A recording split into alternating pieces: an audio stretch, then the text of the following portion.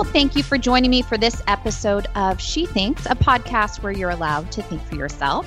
I'm your host, Beverly Hallberg, and I'm excited about the second episode of the Independent Women's Forum podcast relaunch because our topic today is focused on something we all need, the ever-important ability to bounce back from the curveballs life throws at us, or in other words, how to be resilient.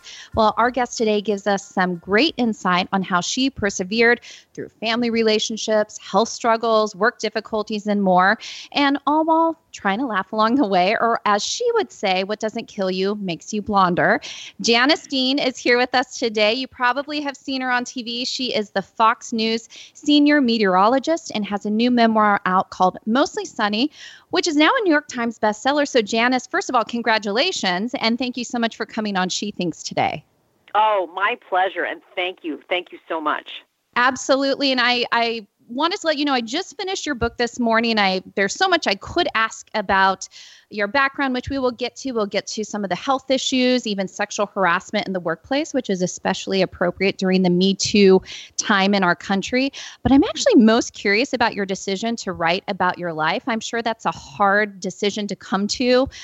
What was it that made you say, I want to talk about my life and put it in this book? Was that a hard decision for you?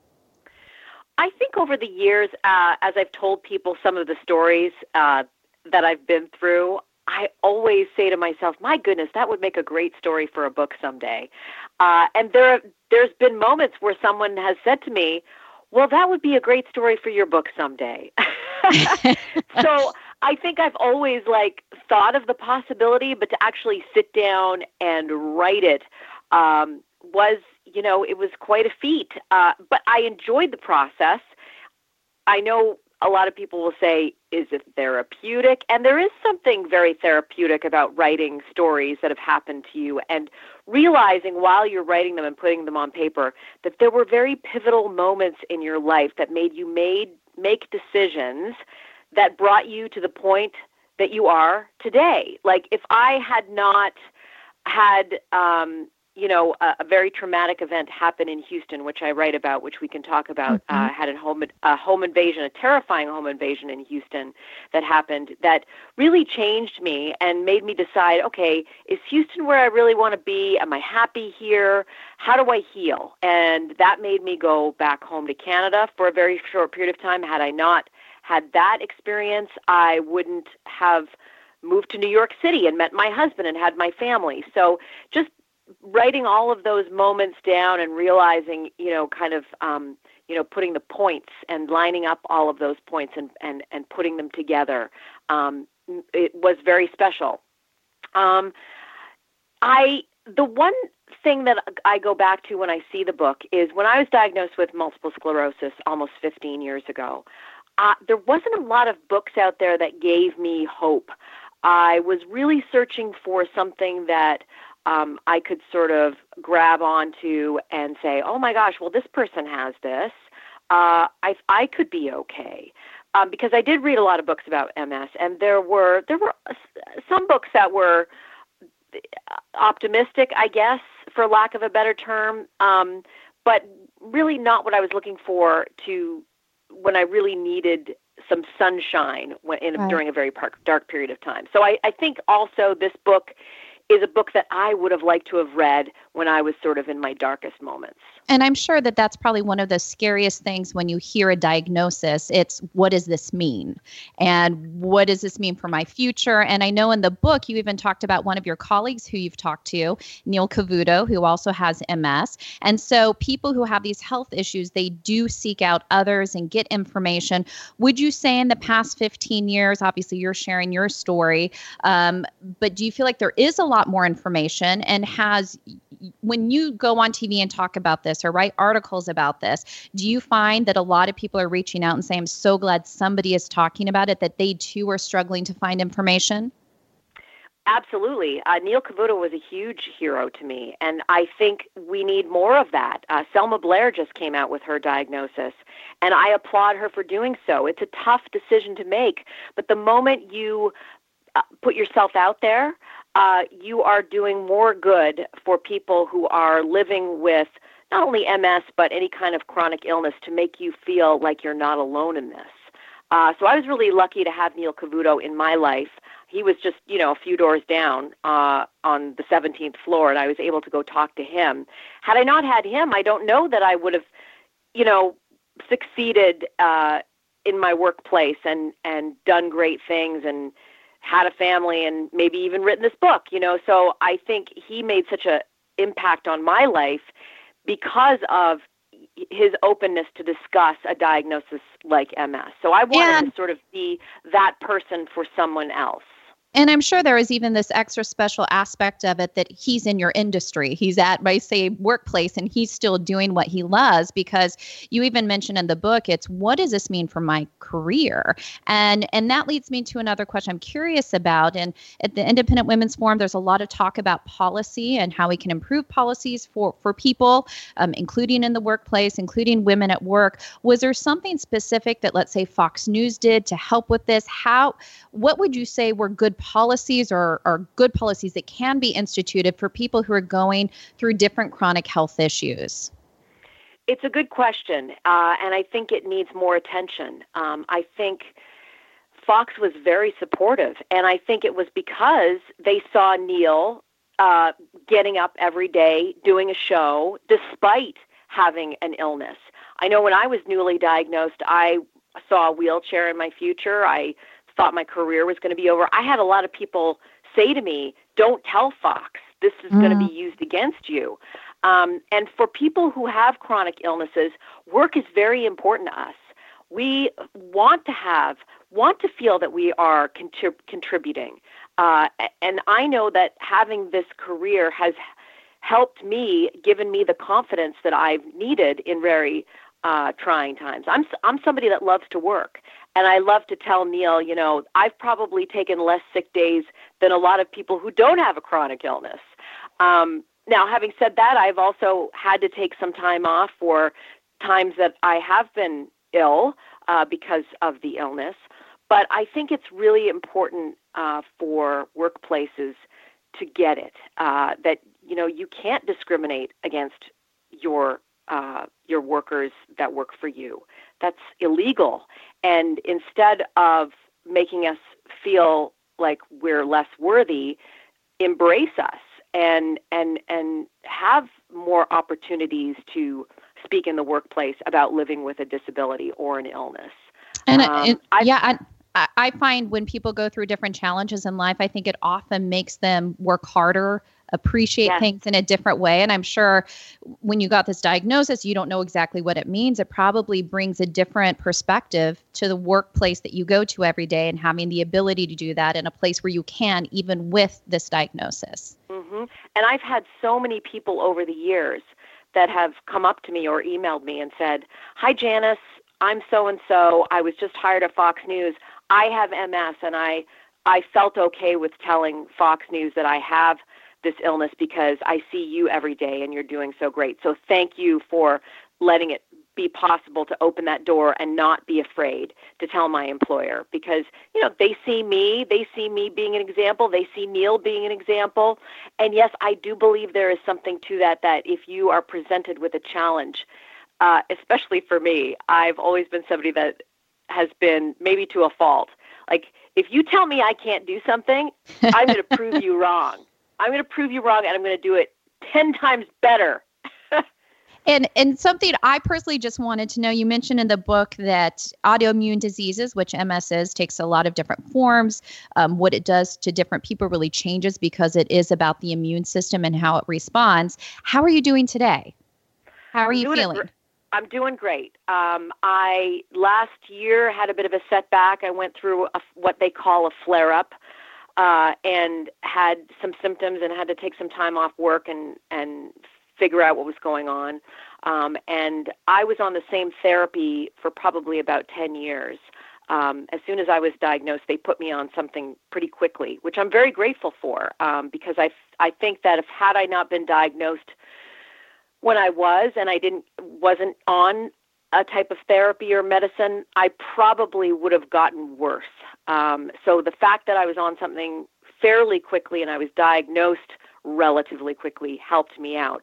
Now, last year I had a pretty good big flare-up, and my doctor, my neurologist said, okay, now we need to get a little bit more aggressive. The therapy that you've been on for 10 years has worked well, but maybe now is the time that we put you on something else a little bit more, powerful. Right now I'm on an infusion, which is once a month. And, there are risks associated with it, but Sure. the benefits are outweighing the risks that are associated with it. So I feel great. Good. But I'm also very grateful that every day I get out of bed and I can stand up on my own 2 feet and I can, it's a good day. Yeah. And I think you sharing not just that story, I'm sure, like you said, there was this fear.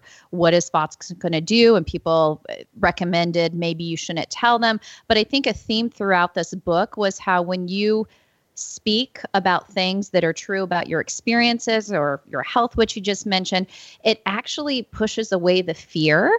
And I think positive things have come from that. I think that's a perfect way to talk about something that was really a theme in the book, which was about sexual harassment, being mistreated by men. And I want to talk about all the good men in your life because there were so many good men, but you were very brave and you talk about this in your book. And in light of the Me Too movement, some of the issues that Fox News has had in the past and how you and other women did speak out about sexual harassment. And I know this is like a really big topic, but in light of the Me Too movement, what would you say when it comes to your experience and what we're seeing today? What is kind of your overall view on where we are? I personally think there's some positives that women can come forward, but I think there's some negatives as far as people conflating different issues. And so I'm curious about your take on it. It's a really good, complicated question. And when I wrote the book, I wanted to write about my experiences, not only with other harassing bosses, because I've had, I think every job I've been in, unfortunately, as a woman, I've had awkward or, not comfortable situations with men that are more powerful than I am, the dynamic there. But I've also had some wonderful men in my life that have helped me along the way, and I point those people out and I champion those men in my life that have been so great. But when I sat down to write it, I wanted to write a fair assessment in my life of those challenging moments when it comes to harassment in the workplace. As far as Fox News goes, I was harassed by Roger Ailes, the CEO, back, when I was hired 15 years ago. Right. It happened before I was hired, and it happened after I was hired. And you have to also understand where the place I was coming from before that. I was working for Don Imus, who people know as a very famous announcer, and that work environment was very hostile. So I needed to get out of that work environment. And I want to just say, Janice, when I was reading what you experienced, my heart hurt for you, but I know that this is an experience that so many women have. But the way that you were treated there, I'm reading this and I'm like, that is horrific. And I'm so glad that you are sharing that story, because I think most women in the workplace have faced something along those lines, maybe not as dramatic as that or not as horrific, but there really has been for you have probably in the industry that you're in, maybe brings it on a little bit more. But from what I could tell from what you said, the book, you handled that so well, and that had to have been extremely difficult. It was. So I will say the great thing about the Me Too movement is giving us a voice now. Right. Back then, you didn't have a voice. People saw this kind of behavior in the workplace. No one said anything. Was there an HR department? I mean, for me, it was just my whole career. I've kind of just bobbed and weaved through these situations where I'll laugh it off or remove myself from the situation or, try to get out of the job that I'm in. When it came to Roger, I didn't want to paint it black and white. I think a lot of people, like you mentioned, this Me Too thing, it's all either black and white. They're either Darth Vader or they're, angels. And it's not that way. Roger did amazing things. He hired me. I love the place that I work at. I wouldn't be at Fox News if I didn't believe they had changed. And it's a testament to Fox to let me write about this, really, emotional time for not only me, but many women that were going through these types of situations. So I wanted to paint the picture of Roger, hopefully so that people see he wasn't a monster. He certainly did harass women, no question. There were many of us that risked our careers to go to the law offices of Paul Weiss, to tell our stories together, doing the right thing, even if, Roger were to find out and maybe, listen, what happened with Roger happened before all of Me Too. So we were terrified to go in and talk about the boss, thinking that he would probably never leave. So during that time this movement hadn't even begun. And at great risk to our careers, we did something that we, had no idea, what kind of earthquake was going to come from it.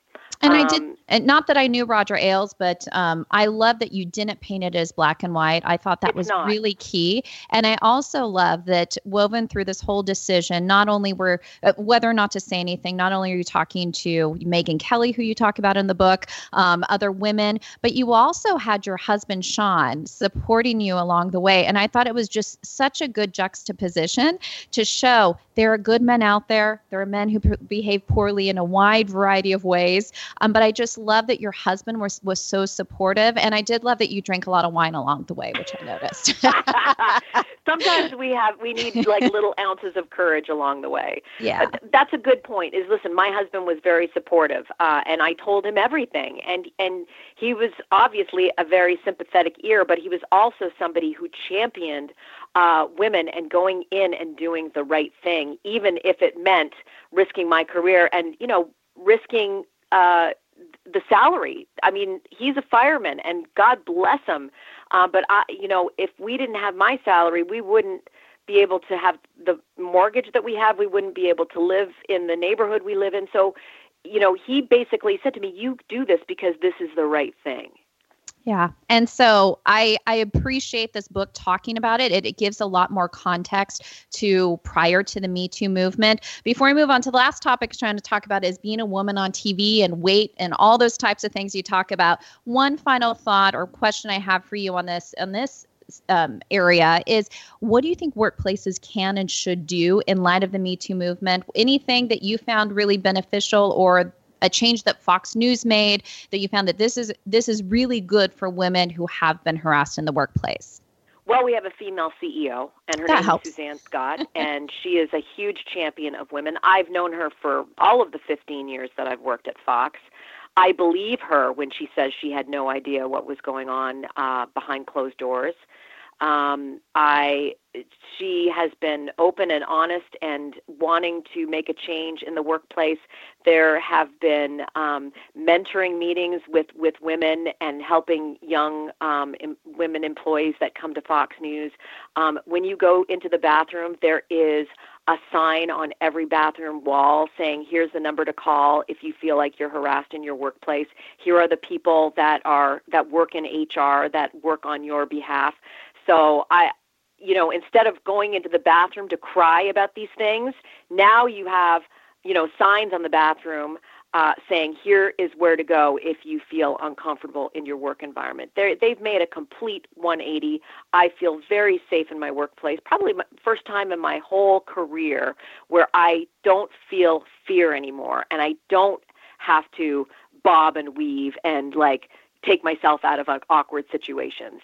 It really is, I think it's the safest time to work right now because we are so hyper aware. And I think more companies have to, put strong women in roles of management. That will help. It's not going to solve all the problems, but it's certainly going to help. And I think also as women ourselves, instead of tearing each other down, we really need to support one another. I have a great, network of women that I work with that I adore and love and would go to in a heartbeat if I felt that anything was making me uncomfortable or upset. So that's another thing. I think we women have to be our own advocates and help each other out. I agree. And I think when you talk about women tearing each other down, this transitions perfectly to the last thing I want to talk to you about. And it's how women can be really mean about how other women look. You were very transparent in talking about some of the comments you've received from being on TV. You even shared what size you wear in a dress or in a skirt versus a top. By the way, we're the exact same sizes. So I understand and feel your pain on sometimes it's hard to find clothes that fit exactly right. I do some TV work as well. So I feel some of that same pressure to be perfect. And often I think it's us doing it to ourselves and other women doing it to each other. How have you been able to navigate that? It's a very hard thing sometimes to be insecure about an area, but still putting yourself out there. What do you feel like you've learned and we can all learn from actually just being okay with ourselves? I think you hit it on the nail. We have to be good to ourselves. I've asked women over the past few years what they don't like about themselves, and more often than not, they'll tell me something that I would have never noticed. So I think we're our worst critics. Unfortunately, we're on TV. It's a visual medium. I've always been a radio gal. I love radio so much. It's how I started out. I didn't start out thinking that I was going to be in a television career. So, I love the fact that I can tell a story, and right now I'm wearing like sweatpants and I've got my hair up and I don't have any makeup on. And I love that. And I feel more confident this way. But listen, we're in a visual medium. I think we have made strides. I think strides in that, there are more of us out there that maybe aren't the Barbie doll type. And I'm trying to be an advocate of like all shapes and sizes should be on television. I think Oprah did a great job being out there, and I miss her. I miss her because she was just such a great representative of women, a powerful woman that doesn't look like, the Barbie doll or the very thin size 4. I've been there where I've had a wardrobe person say to me, oh, right next to me, I've got a woman that's a size 2. Oh, you're my favorite size. And then she looks at me and says, oh, that's not going to fit you because it's not going to fit over your hips.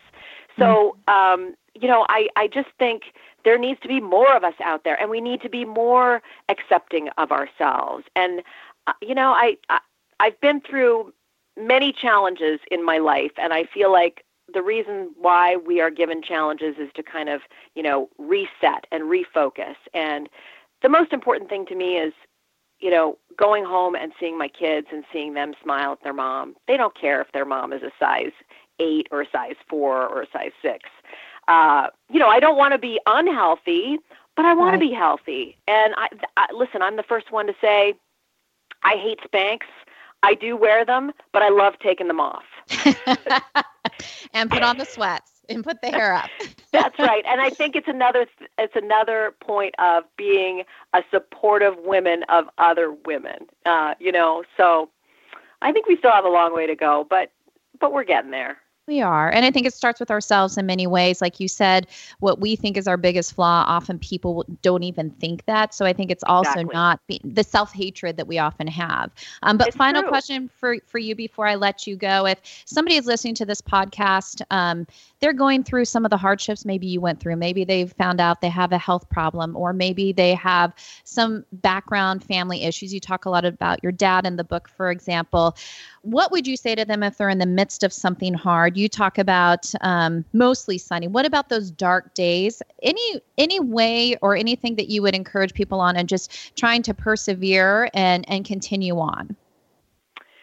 Well, my therapist gave me a very good saying, an expression, and she says, don't go there till you get there. And I love that expression because I think if we're going through a really challenging time, especially as working moms, we're always thinking, okay, what's going to happen tomorrow, or what's going to happen in a week from now, or what's happening in a month from now. We don't have control over that. We really, we just have to kind of live in the present and realize that, things will work out. Things are going to be okay.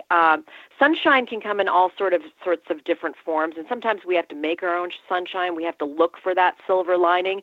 I've been in dark places all the time, but I'm lucky that I have a support group of a great husband, a great family. I have great girlfriends, and lean on those people. I think so many times when I was going through challenging moments, I really just was in a dark corner and I wouldn't reach out.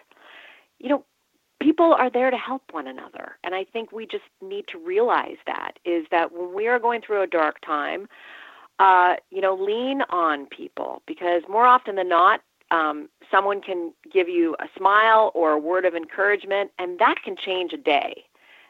It really can. And I always instill in my boys, always be kind. You never know what someone is going through. So I would say that. And, on the flip side is I think we all have to be better people too. We all have to,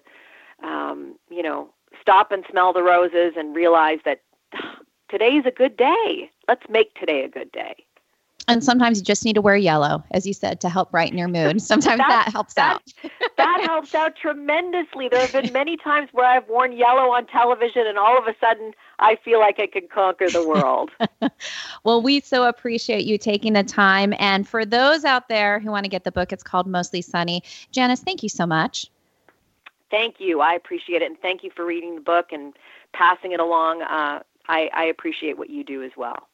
And thank you all for listening. We hope you take away something new from today's conversation. And if you enjoyed this episode of She Thinks, or like the podcast in general, I would love it if you would take a moment to leave us a rating or a review on iTunes. This helps us ensure our message reaches as many people as possible. So share the episode, let your friends know that they can find more She Thinks episodes on their favorite podcast app. And from all of us here at the Independent Women's Forum, thanks for listening.